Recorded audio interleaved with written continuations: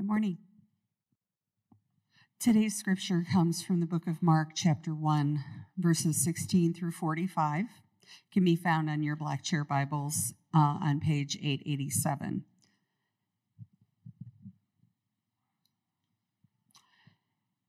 Hear the word of the Lord. As he passed along the Sea of Galilee, he saw Simon and Andrew, Simon's brother, casting a net into the sea, for they were fishermen. "Follow me," Jesus told them, "and I will make you fish for people." Immediately they left their nets and followed him. Going on a little farther, he saw James, the son of Zebedee, and his brother John in a boat putting their nets in order. Immediately he called them, and they left their father Zebedee in the boat with the hired men and followed him. They went into Capernaum, and right away he entered the synagogue on the Sabbath and began to teach. They were astonished at his teaching, because he was teaching them, as one who had authority and not like the scribes. Just then, a man with an unclean spirit was in their synagogue. He cried out, "What do you have to do with us, Jesus of Nazareth? Have you come to destroy us? I know who you are, the Holy One of God." Jesus rebuked him, saying, "Be silent and come out of him." And the unclean spirit threw him into convulsions, shouted with a loud voice, and came out of him. They were all amazed, and so they began to ask each other, "What is this? A new teaching with authority. He commands even the unclean spirits, and they obey him." At once the news about him spread throughout the entire vicinity of Galilee. As soon as they left the synagogue, they went into Simon and Andrew's house with James and John. Simon's mother-in-law was lying in bed with a fever, and they told him about her at once. So he went to her, took her by the hand, and raised her up. The fever left her, and she began to serve them. When evening came, after the sun had set, they brought to him all those who were sick and demon-possessed. The whole town was assembled at the door, and he healed many who were sick with various diseases and drove out many demons. And he would not permit the demons to speak, because they knew him. Very early in the morning, while it was still dark, he got up, went out, and made his way to a deserted place, and there he was praying. Simon and his companions searched for him, and when they found him, they said, "Everyone is looking for you." And he said to them, "Let's go on to the neighboring villages so that I may preach there too. This is why I have come." He went into all of Galilee, preaching in their synagogues and driving out demons. Then a man with leprosy came to him, and on his knees begged him, "If you are willing, you can make me clean." Moved with compassion, Jesus reached out his hand and touched him. "I am willing," he told him, "be made clean." Immediately the leprosy left him, and he was made clean. Then he sternly warned him and sent him away at once, telling him, "See that you say nothing to anyone, but go and show yourself to the priest, and offer what Moses commanded for your cleansing as a testimony to them." Yet he went out and began to proclaim it widely and to spread the news, with the result that Jesus could no longer enter a town openly, but he was out in deserted places, and they came to him from everywhere. This is God's holy and inspired word. Thanks be to God. Good morning. Keep your Bibles open to Mark chapter 1. I'm really excited about this series in the Gospel of Mark, and my prayer and my desire is that we would grow in our affection for Jesus and grow in our discipleship as we walk through this gospel slowly. In fact, I want to pray briefly before we jump in. Let's pray together. Father, I pray the words of my mouth, I pray the meditations of all of our hearts together this morning would glorify you, would honor you, would be pleasing in your sight. Father, I pray that you would grow our affection and awe of King Jesus as we work through this passage. Deepen our desire to be faithful disciples of Jesus as we walk through this passage. We pray all of this in Christ's name. Amen. If you've been following the news, you know that 8 days ago, King Charles III, or Charles III, was formally coronated as king over England. Well, we saw last week that 2,000 years ago at Jesus' baptism, he was publicly proclaimed over his earthly kingdom as king. And that was his coronation moment when his heavenly Father declared, "This Jesus is my beloved Son." He's the long-awaited Messiah. He's the promised King. He's the servant from Isaiah. And last week we saw just how spectacular that moment was. Well, friends, there's a difference between claiming authority and exercising authority, right? You can have a title, but that doesn't guarantee that you'll wield that authority for the good. My kids claim authority over each other all the time. But do they bring peace and good to the situation? Not really. I guess one of my kids is over there. Some of you do. Last week, we saw lots of folks claiming that Jesus was God's kingly son. Well, in our passage today, we're going to see Jesus starting to exercise his royal authority. In other words, it's not merely a claim. And we get to see this morning how different people respond to Jesus' royal authority. So the question before us this morning is, what happens when our lives encounter the tangible kingly authority of Jesus? Will we resist him? Will we keep Jesus at a distance because of his authority? Or will we welcome his authority and submit to his authority and embrace his authority? You'll see the main point of this passage and sermon on the screen. When Jesus exercises kingly authority, people's lives are turned upside down. I'll say it again. When Jesus acts like a king, everything around him is turned upside down. So what kind of king is Jesus? Let me point out 4 aspects of Jesus' kingship.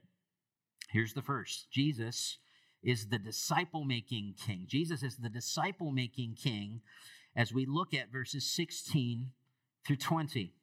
Now, the story picks up in Capernaum. We're going to see that later. And Capernaum was one of the 16 kind of bustling ports on the Sea of Galilee. And you've got 2 sets of brothers, notice, Simon, Peter, and Andrew, and then James and John. And they were separately involved in the major fishing industry, which was along the coast of the Sea of Galilee.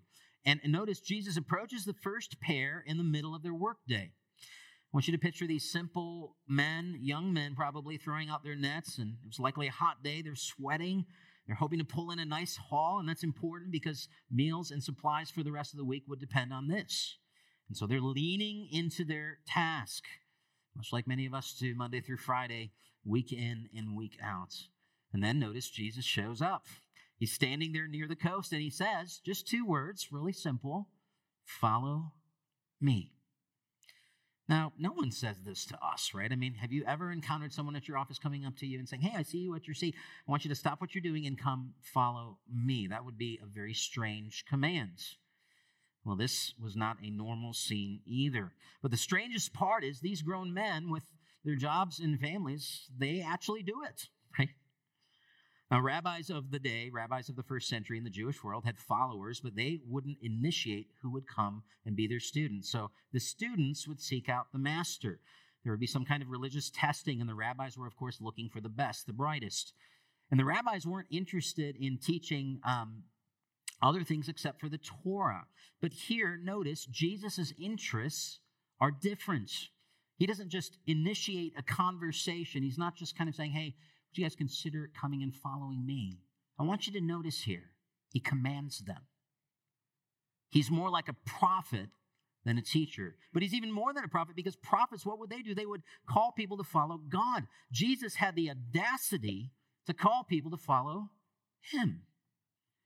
So Jesus is exercising his royal authority, and he does that by calling subjects into his kingdom. And the emphasis here in this little section is not how these 4 men responded. Sometimes we focus on that. What does it mean to follow Jesus and so forth? That's an important question. The emphasis here is actually on how Jesus commands and calls these men to follow him. He says, "Follow me," and they follow him. Such a simple formula, isn't it? I think it shows the reader the sheer power of the Creator at work. In the creation narrative, God said, "Let there be light," and there was light, right? It was a word of command. It was not an appeal. And we're reminded here, becoming a disciple of Jesus is more of a gift than an achievement. When the Creator calls, creation obeys. So Jesus is gathering an army of vassals. And who does he go to first? Well, notice it's these middle-class blue-collar guys, right? Why not go after the religious elite? Why not go after those who are politically, influential and powerful political figures? Wouldn't that be more strategic? But friends, Jesus isn't interested in starting a political revolution. He's not interested in those who may have PhDs in the Bible. He's interested in those who will be humble and those who will follow him. He wants to gather vassals, gather subjects who he can love and train and then deploy. And while these men are unique, someday they're going to be apostles, they're going to be the pillars of the church, we know Jesus' conditions are very similar for us as well, right? So, friends, it's okay that you are not all put together. It's okay that you don't know how to perfectly exegete a passage of Scripture or even know what that word means. It's okay that you didn't grow up in the church. It's okay that you don't know the lingo of Christians or don't, kind of feel out of your element as you're here in church. Jesus is interested in one thing. Will you follow him? Will you follow him humbly? Will you leave all and follow him? We can see this was a big ask, of course, by the way that they responded.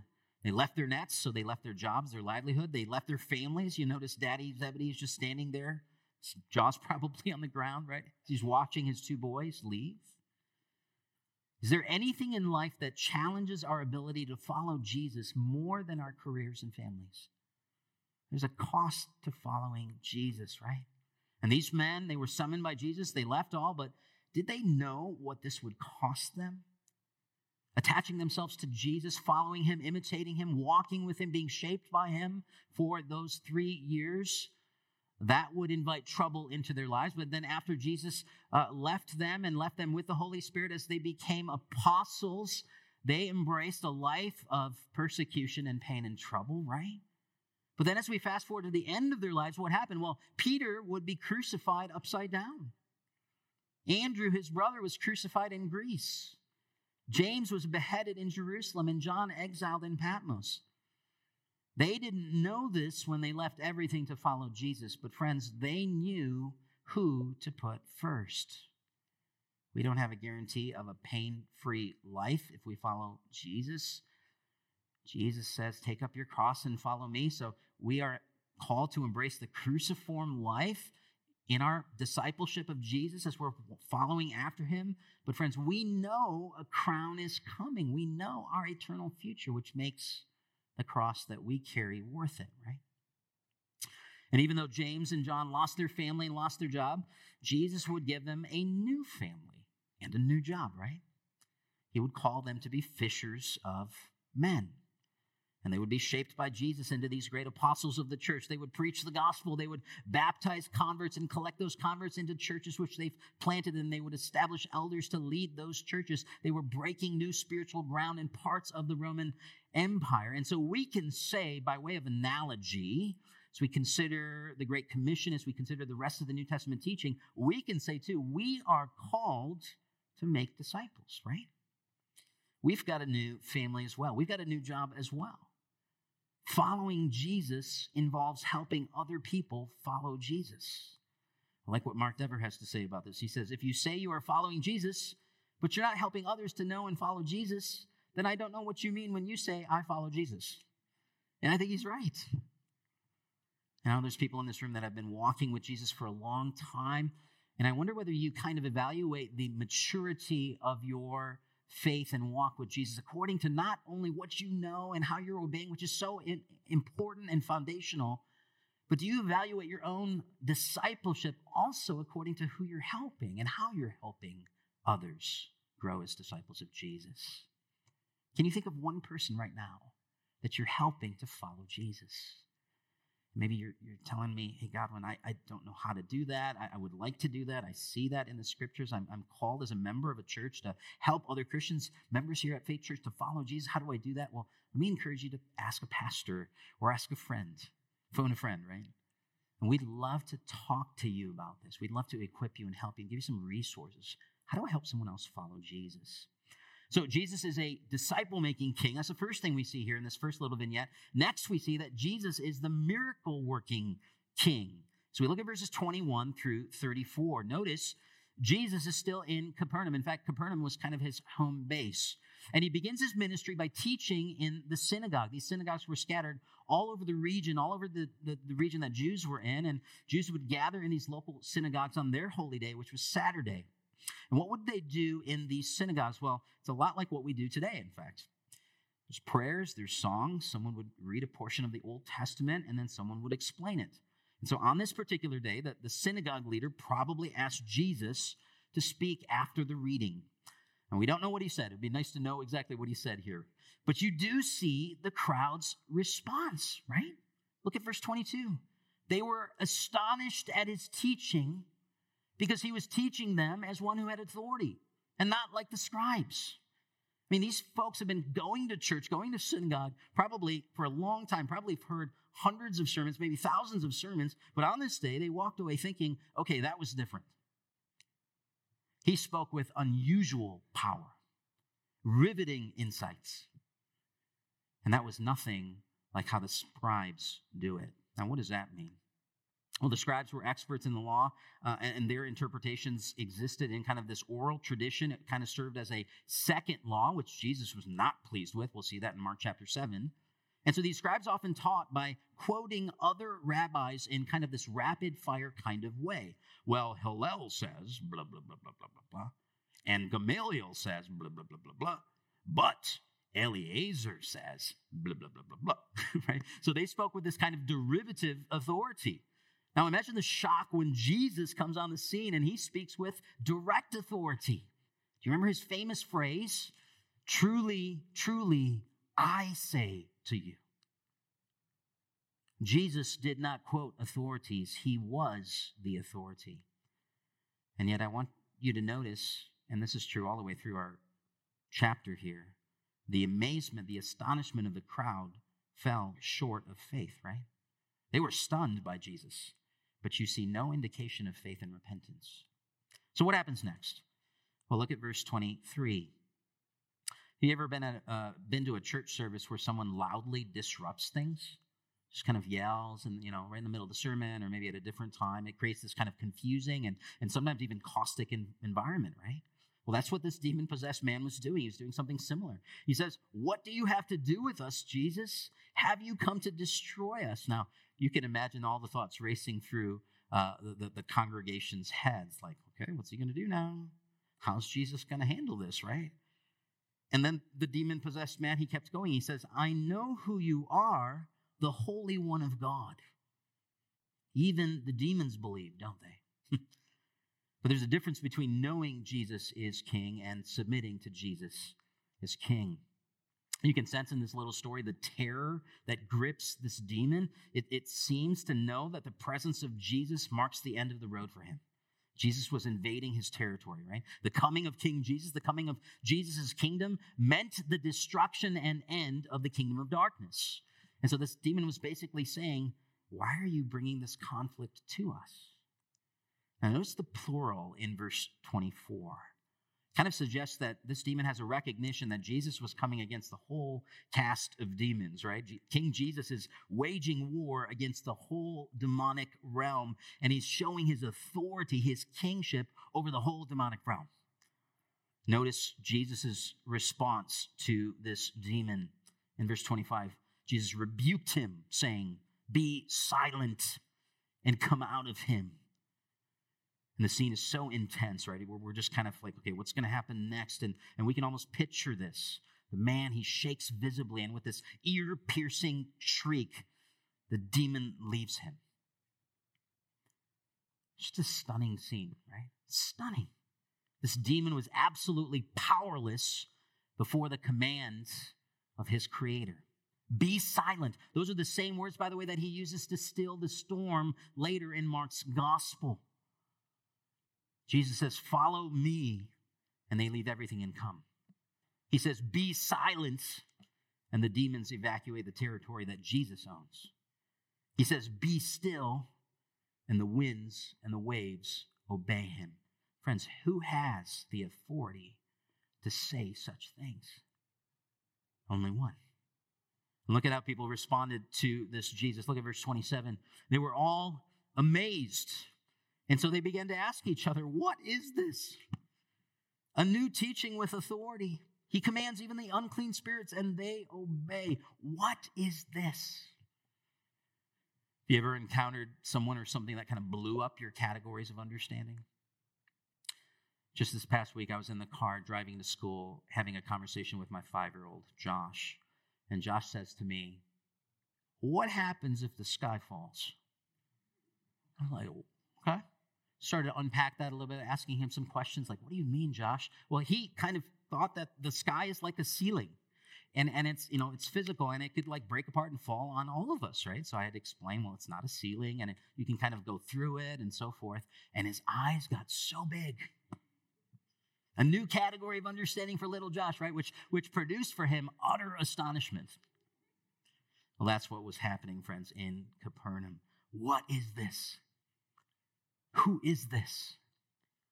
No category except divine could explain what Jesus does and says here. Never had these folks seen the power of God demonstrated so clearly. And yet, as I mentioned before, the tragedy of this moment, the tragedy here is that they saw Jesus do mighty works and they remained spiritually unchanged, right? But friends, we don't need to be in that category. We need not remain spiritually unchanged. And so, friends, how do you deal with the reality of the demonic realm and the presence of evil in your life?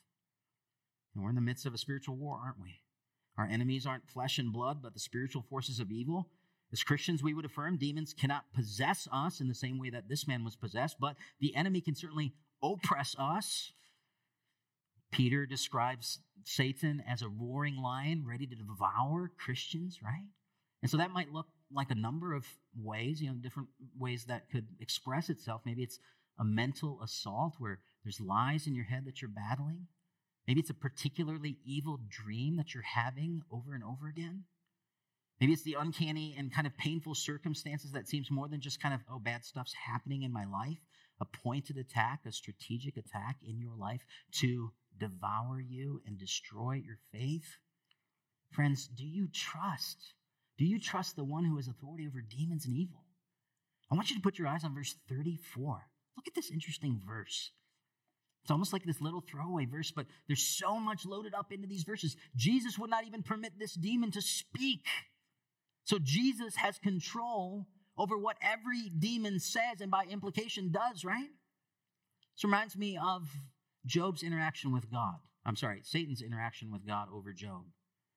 Satan says, hey, can I sift your servant? Can I cause him suffering? And God extends the leash and says, okay, right? Satan is always on a leash. Friends, when evil strikes, Jesus permits it to happen. It comes to us through his hands, which should encourage us, right? It comes to us through his hands. Well, friends, the same day they head back to Simon Peter's abode. Look at verses 29 and following. And crazy stuff continues to happen. This time it's Peter's mother-in-law, and she's got a fever. Well, why is fever such a big deal in the first century? I mean, we just pop an ibuprofen, we're good to go, right? Well, we got to remember that in the first century, folks didn't have access to our medicines. And so actually, fevers could be deadly. They could kill. So she was sick. She was debilitated. Her life had become useless. She's on her back. She may even die soon. And so what Jesus does here is not only just kind of heal her body, but restores her to what she was meant to be. Notice she immediately stands up and serves. What a picture, right? And this is all happening, by the way, during the day and time. So this is day one of Jesus' ministry. And what does he do? Well, he goes to church in the morning and he casts out a demon and he preaches with authority. He goes to Peter's house for lunch and, he heals his mother-in-law. But notice within hours, the word spread as you would imagine. And by nighttime, notice, everyone is at the door of Peter. And notice how Jesus responds to this, right? I mean, it's absolutely astounding how he responds. He's lavish with his generosity. He heals many. He casts out many demons. So friends, what kind of king is Jesus? Well, I just want you to see it with your own eyes. He is a good king, isn't he? He's a kind king. He did not need to heal the people he healed, but he did. He brings life and health to places of death and disorder, right? He is a miracle-working king. He gives us these teaser trailers of his future kingdom, a kingdom that has no more diseases and no more death and no more demons. And he gives us these little pictures, these little miracles, a little morsel taste that makes us groan for the full meal ahead.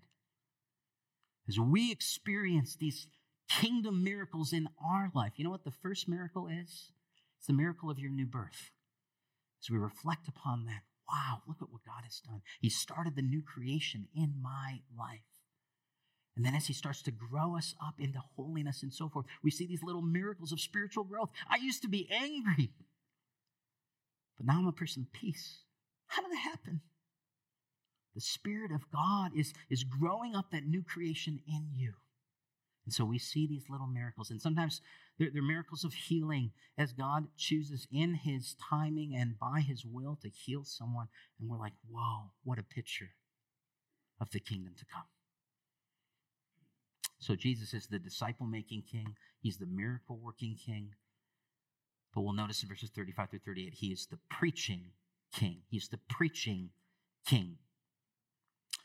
Now, this is the next morning. Notice it says very early in the morning. So, I mean, this guy, Jesus must have slept well. I mean, he had an exhausting first day of ministry, right? So much was going on. And so humanly speaking, it must have been exhausting. But notice, he gets up early. So it's dark outside probably. There's no one awake. Peter's house is probably still. All of his buddies, all of the disciples are kind of huddled together, under blankets and so forth. But Jesus has something vital to do. Have you ever wanted to spend time with someone and didn't want anything to get in the way? Whatever it takes, I'm going to be with this person. Well, Jesus wanted to get alone, notice, with the Father, with his heavenly Father. You don't slip away like this to do something you don't like. You don't slip away to take out the trash or eat some kale or, do your taxes or something, right? You slip away from the hustle and bustle and pressure to do something important, to do something that restores you and strengthens you. Friends, prayer was foundational for Jesus' ministry. Even in his perfect humanity, he connected with his Father regularly, alone, oftentimes in the wilderness. He was getting away from the humdrum. So friends, how much more should we, right? How much more should we, in our humanity and with our weakness and with our sin, before we step into our days, will we find some time to slip away with our Heavenly Father? Perhaps there's a pattern here for us to imitate. Jonathan Edwards was an 18th century American Puritan. He pastored during the First Great Awakening in New England. Many consider him to be the greatest American theologian in history. Well, most folks don't realize that Edwards wrote over 70 books. He had 12 kids, 5 chickens, 3 dogs, 2 churches, 1 wife, and a partridge in a pear tree. How did Jonathan Edwards survive all the pressures of life? Well, biographers believe that the key to his endurance wasn't grit or gifting or gumption. It was 4 a.m. prayer. Every day, he'd wake up at 4 a.m. to commune with his Father. When I was young and fairly stupid, when Janie and I had 0 kids, but we were dreaming about our lives ahead and pastoring, being in a church together and serving and having kids, I told her, hey, let's be like Jonathan and Sarah Edwards and have like 12 kids. To which she promptly responded, if you'll be like Jonathan Edwards, I'll have 12 kids.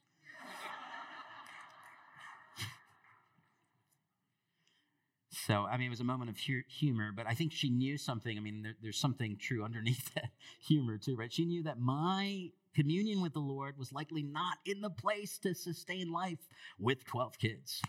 And she was right. What we see here, friends, is that Jesus, as he's praying, as he's committing to prayer, what we're learning is that it's not an optional extra. It's absolutely essential, isn't it? So he's praying. And notice, enrolls the disciples. How little they understood what he was doing.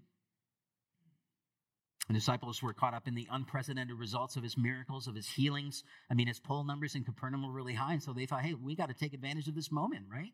We got to stay in Capernaum. Let's build up your reputation here. But for Jesus, communing with the Father, notice, is a priority.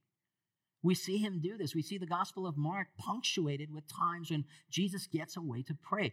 But there was something else that was also a priority. Look at verse 38. And he said to them, let's go on to the neighboring villages so that I may preach there too. This is an important sentence, this next one. This is why I have come. It's a massive statement, isn't it? When we think about all the healings and miracles and all the good that Jesus did and all the ways that he loved people, and we want to emphasize that and affirm that. We see that even in our chapter here. And yet Jesus says more than miracles and healings, the reason he came was to preach. Friends, if the point of Jesus' ministry was healing and miracles, then we've got to know, why didn't he heal everybody, right? But if the point of his ministry is to preach, to announce the reign of God for sinners, well, then all of a sudden the miracles make a little bit more sense. The healings, the miracles, they show the people who Jesus is. So people would listen to him more easily, right? The miracles authenticated the messenger and his message. The central part of his ministry was to preach. Now, why is that? Why is preaching, and Jesus' preaching in particular, so central? Well, it's because the bigger need is spiritual and not physical. You know, Jews got this confused. They thought, well, hey, you know, the Messiah is going to come and establish this kind of physical, earthly kingdom and kind of overthrow the Romans, and here we go, right? And sometimes we can be tempted in the same way. We often get fixated on the physical side of things, don't we? If God would just take over our government, if God could just kind of solve the hunger problem or fix our homelessness issue, whether it's justice issues or ethical issues. By the way, these are all things worthy of consideration. But I just want you to see here, Jesus is most concerned about mending souls, right? He wants to forgive our sins. He wants to help us walk with God. And that sort of healing will only come through his preaching. And Jesus' preaching means, of course, Jesus' words, right? And this shouldn't surprise us. Consider, again, Genesis chapter 1. And by the way, Genesis chapters 1 through 3 is so foundational for the rest of the Bible. Well, think about Genesis chapter 1. God uses words to make the first creation, right? Well, I want you to see here, Jesus is using words to make a new creation. When we open our Bibles, when we rightly understand God's word or listen to a faithful sermon, we are hearing from King Jesus. He is exercising his authority in our lives. And it's not just the red letters in your Bible. It's all of Scripture that Jesus speaks through. And so we have to get ourselves in front of God's word. This is not just about personal Bible reading, by the way, and that's important, that's good, that's healthy. But why do we gather on Sunday mornings? We gather to sit under King Jesus' words as different pastors and elders preach it to us, right? Why do we dedicate space to discussing the sermon during our community group times? We believe in the centrality of the preached word. If you're wondering to yourselves, you know, and you've had a rough week, maybe it's been a rough few months, and you're wondering to yourselves, why am I not changing? Why do I feel stuck? Why am I kind of slipping away? Why does God feel distant? Well, friends, are you humbly and eagerly sitting under the words of King Jesus as it's proclaimed here on Sunday morning and then proclaimed each time you open up your Bibles and rightly understand it? Friends, this is how King Jesus regularly exercises his authority in our lives. And so is your heart soft towards this book? Are you eager to hear from your King as he speaks? Some questions to consider. Jesus is the disciple-making King, the miracle-working King, the preaching King, and finally, he is the compassionate King. Look at verses 39 through 45. Jesus now is expanding his ministry beyond just Capernaum, now the entire kind of Galilean region. That's where he's going to, and he's preaching in this region. He's doing miracles in this region. And notice very quickly he encounters a man with leprosy. Verse 40 says, then a man with leprosy came to him, and on his knees begged him, if you are willing, you can make me clean. So leprosy, you probably have heard of leprosy before. It's a chronic disease. In Leviticus 13, we read that a leper is ceremonially unclean. A leprous person would have to wear torn clothes and cover their upper lip and stand at a particular distance and then cry out whenever he'd come around the corner, unclean, unclean. So he was kind of this social outcast, financially isolated, dependent on charity. He was essentially the walking dead. Nobody dared touch a leper, for they were both physically contagious but also ritually contagious. You would become unclean if you touched someone that was unclean. But I want you to notice how this man comes to Jesus. He's not supposed to do what he did, right? He's not supposed to come within a certain distance from Jesus. He's supposed to cry out unclean, but he doesn't do any of that. He comes to Jesus, he drops down on his knees, and he's expressing genuine faith in probably the only man he knows who can actually do something with his leprosy. You can imagine just how utterly broken this man has felt all his life. And with this sort of humble desperation, falling to his knees, take note of his request. It's not just for healing, but cleanliness. He didn't just want the physical disease removed. He wanted to be clean so he could be restored to the city that he lived in, to his family, and so forth. This is a touching scene, isn't it? Now, I want you to notice how Jesus responds. Look at verse 41.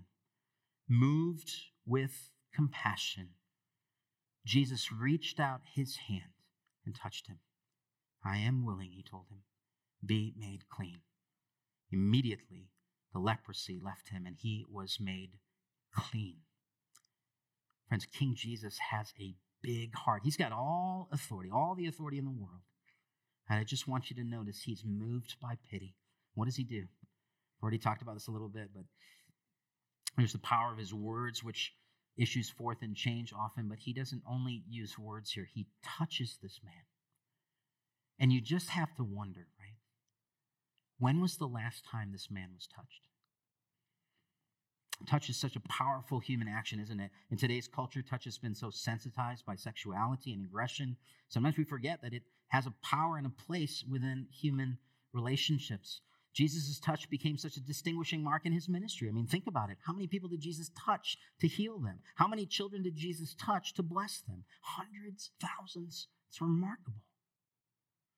But what's remarkable isn't the fact that he touched common people. What's remarkable was that he especially touched people who had almost no status in the first century. So he touched foreigners and women and children and the unclean. Because in the first century, touch was only given to those who deserved affection and deserved approval. So why bother touching a second-class citizen, someone who's unworthy? But Jesus chooses to touch. He chooses to dignify the undignified.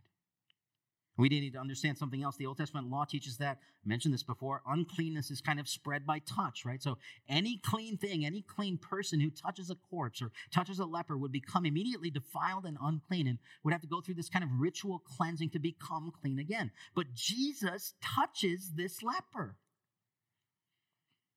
He purifies while remaining clean himself. The uncleanness doesn't dirty Jesus. What is unclean becomes clean. That's not how things work. I mean, if you got mud on your hands and you run around and you put your hands on someone else that's clean, both of you is going to be dirty, right? That's kind of what the Old Testament law, that's kind of what it expresses.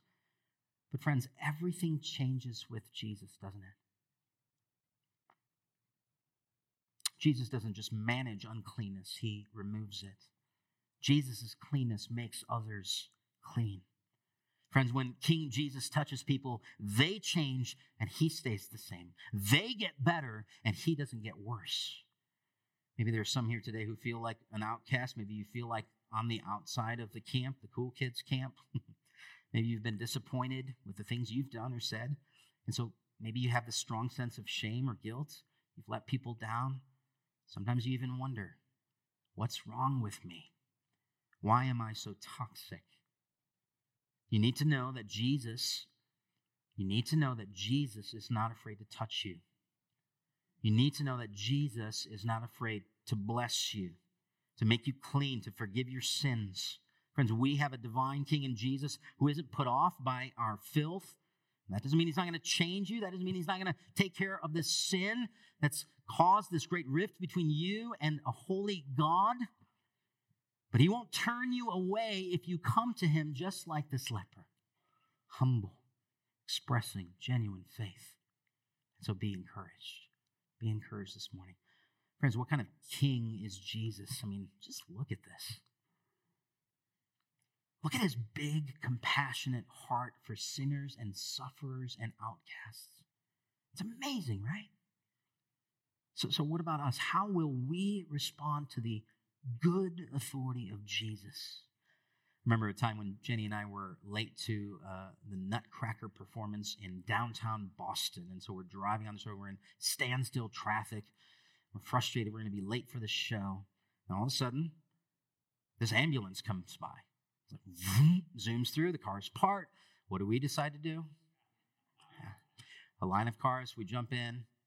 And we sail to downtown Boston, driving for miles quickly, speedily, and we get there in time for the show. And I know the illustration falls apart a little bit because that might be illegal. However, this is kind of like following Jesus.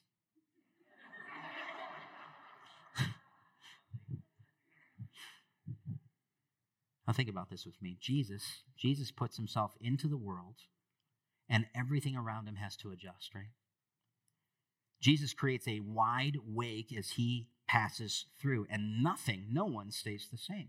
Everything around him must negotiate and conform when he comes through. In fact, he's not negotiating and conforming to anything else. He's just coming through. The crowds say, "We haven't heard or seen anything like this." The demons beg him not to destroy them. People are healed and immediately stand up and serve. Lepers are cleansed and become quick evangelists.